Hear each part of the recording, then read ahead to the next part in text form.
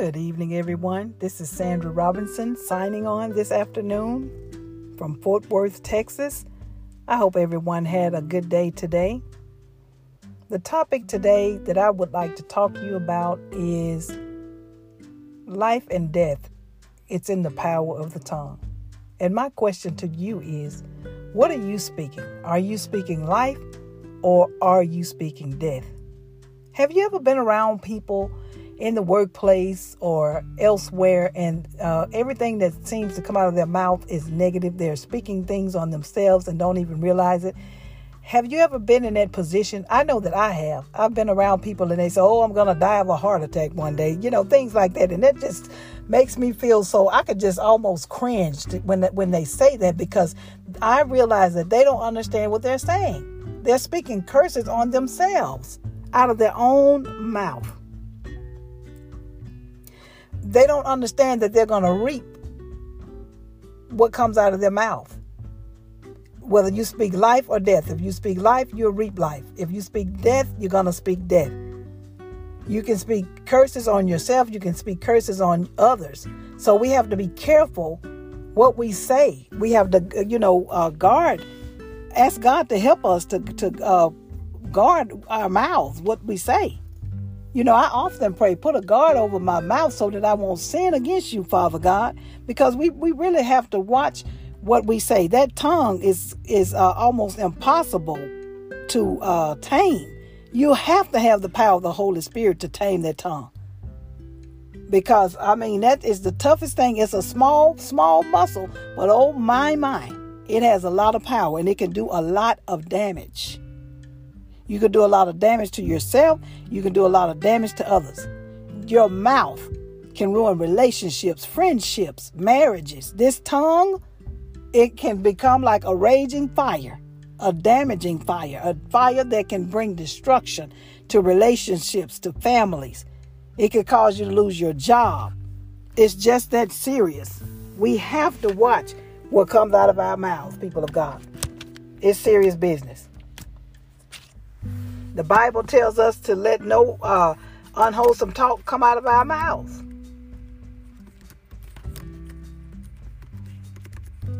Because when we do, it just causes damage. You can hurt someone, seriously hurt someone, and we don't want to do that. The Bible tells us that to edify people. Build them up. If it's not edifying, if it's not building someone up, if it's not encouraging someone, then we don't need to be talking at all to people. We don't need to be running our mouth. Be quiet somewhere. We just like my pastor once said, go sit down. Sit down. That's what we need to do. Sit down and be quiet. Go somewhere and pray. Often when we get emotional, when we get in our emotions, we want to say things because we're frustrated. That's when we really need to be careful. When we get frustrated or angry, somebody gets on our nerves, we need to go somewhere and pray. Go take a break, go get in your car and talk to the Father. Because if you don't, you'll find yourself in trouble. And what about these people that gossip? They like to gossip. They'll come around you wanting to gossip about somebody else.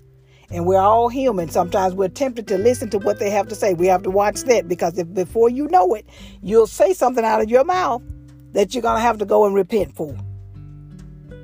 So we have to watch our mouths. We have to watch what comes out of our mouth. We have to watch what we speak over our children. Whatever comes out of our mouth is going to either be one or the other. It's going to be life or it's going to be death. We want to speak life over our children. We want to speak life over our cities, our states, our region, our country. Speak life. We have to cut the negative talk out, especially Christians. This stuff that's going on in the body of Christ, all this negative talk, no way. It should not be going on in the body of Christ. We are Christ's representatives in the earth. We have to set the example.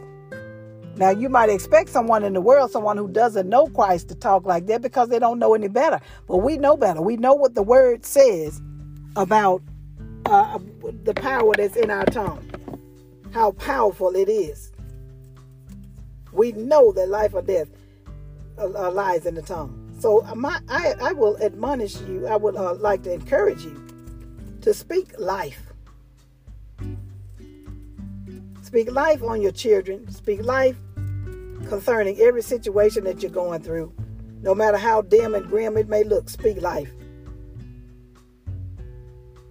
The Bible even says in James 1:26, if anyone thinks he is religious and does not bridle his tongue, but deceives his heart, this person's religion is worthless.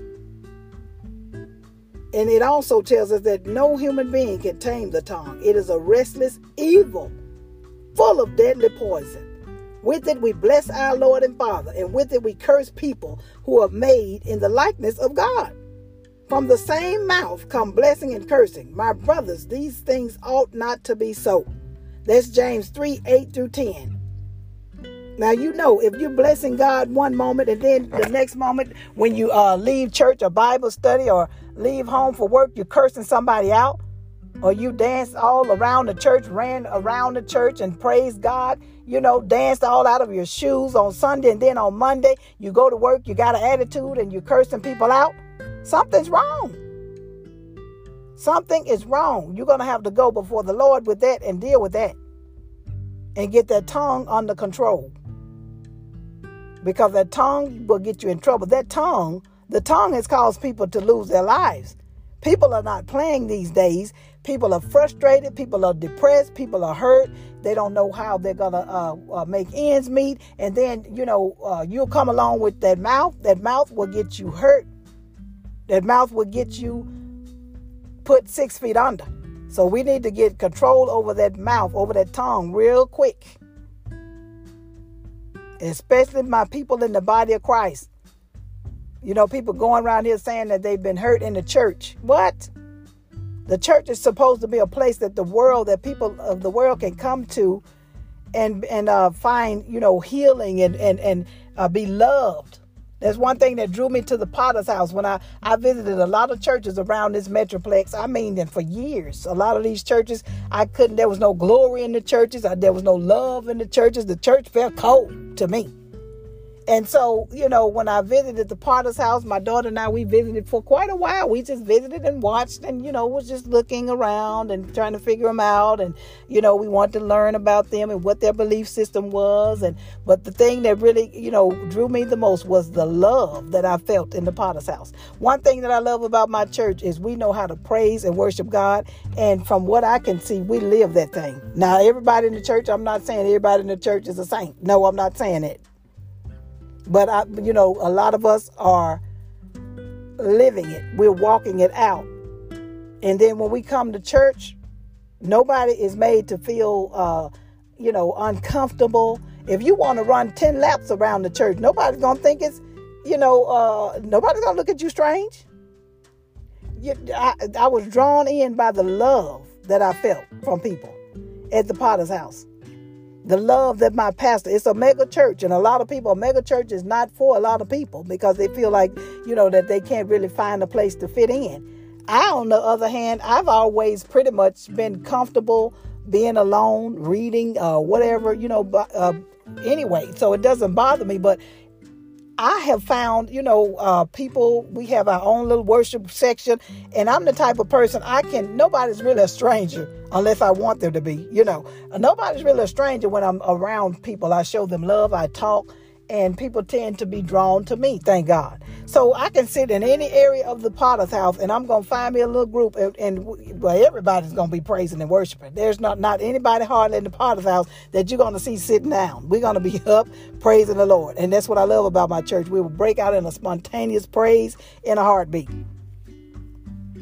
But back to what I was trying to say, I got all off the subject, but I was talking about how people come to church to find healing and acceptance, and they want to be loved. They don't want to come to church, and then as soon as they get into church, you're talking about them or criticizing them with your mouth. No, that is not the way to do that. We need to show love, draw people into the church, let them know that they're loved. People are hurting, and they're looking for Christ. They're hungry and thirsty for the word. So if you can't give them the word, if you can't pray with them, pray for them, and edify them and help to build them up, then you don't need to be talking to them. You don't need to say anything. You need to go and sit down and pray. Let somebody else come who God has gifted with the gift of encouragement and edification and stuff like that, talk to these people. Sometimes we have to get out of the way. If we don't have anything nice to say, we need to get out of the way, and we need to go pray and let the Lord work on us, work on our mouth. We really do. I'm not saying it to be funny. It's not a laughable matter. It's a very serious matter, because I'm tired of seeing, I have a heart for souls. I want to see people come into the kingdom, come into the fold, and come out of the world. I have family members that I want to see saved. I want to see everybody saved. Because people are out here dying and they don't have a relationship with God. That's heartbreaking. So, to see somebody try to come into the church for help and to come into the church to be accepted and loved, and then someone come up there and ruin it by saying something to them to hurt their feelings and run them right back out into the world. No, we shouldn't be doing it. I have a problem with it. That is not acceptable. And if you're one of those people that's listening, that's wrong. We need to go and repent about that. And we need to ask the Lord to work on us and change our hearts, change our minds, and help us to watch what comes out of our mouths.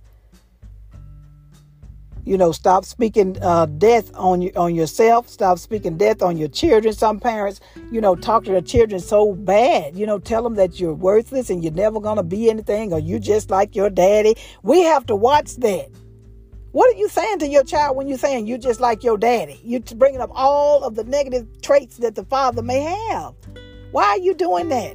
Don't speak into that stuff on that child, and then that gives that taints that child's perception of their father. And you know what? You're not hurting the father, but you're hurting your child. So we really need to be very careful about what we're saying. Stop talking down to our children and build them up. Speak life over these children. When your children get up, you should say, good morning, powerful woman of God. Good morning, entrepreneur. Good morning, doctor. Good morning, whatever it is that they're wanting to be. Good morning, powerful woman of God. You want to raise your children up in the knowledge of God. Speak that over them. Don't speak anything negative over your children. Don't speak anything negative over yourself. Some people say, oh, I'm not looking forward to Christmas. Every Christmas I start, I be lonely. Well, you know what? Every Christmas you're going to be lonely as long as you keep saying that. Stop saying it. If you want change the way you're speaking. Change the way that you're thinking. We have to have a shift in our mindset, and we have to have a shift in the way that we're talking. You have to change the way you're talking. Otherwise, you're gonna be lonely every Christmas. If you keep saying it, yes, that's what's gonna happen. One time I had to get on to one of my family members. She kept saying, well, our mother died young, then I'll probably die. I said, if you keep saying that, then you probably will. I said, stop saying that and speak life over yourself. Just because, your mother died young doesn't mean you have to die young. Come on now. Whose report will you believe? We're so quick to believe the report of the doctor and all that instead of believing the word of God. Speak life over yourself. I don't care what the doctor said. God has the final say about your life. God is the one who gave you life, and he's the only one who can take it. You're going to leave this earth when he says so, not when man, not when a doctor, not when anyone else says so.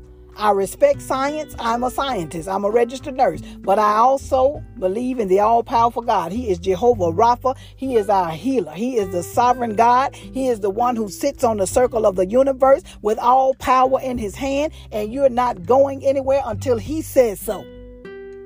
Okay? For some of you people out here who has terminal illnesses, there is still hope. As long as you are alive, there is hope. Believe God. Believe that word. You look up some verses on healing, and you declare those verses over your life.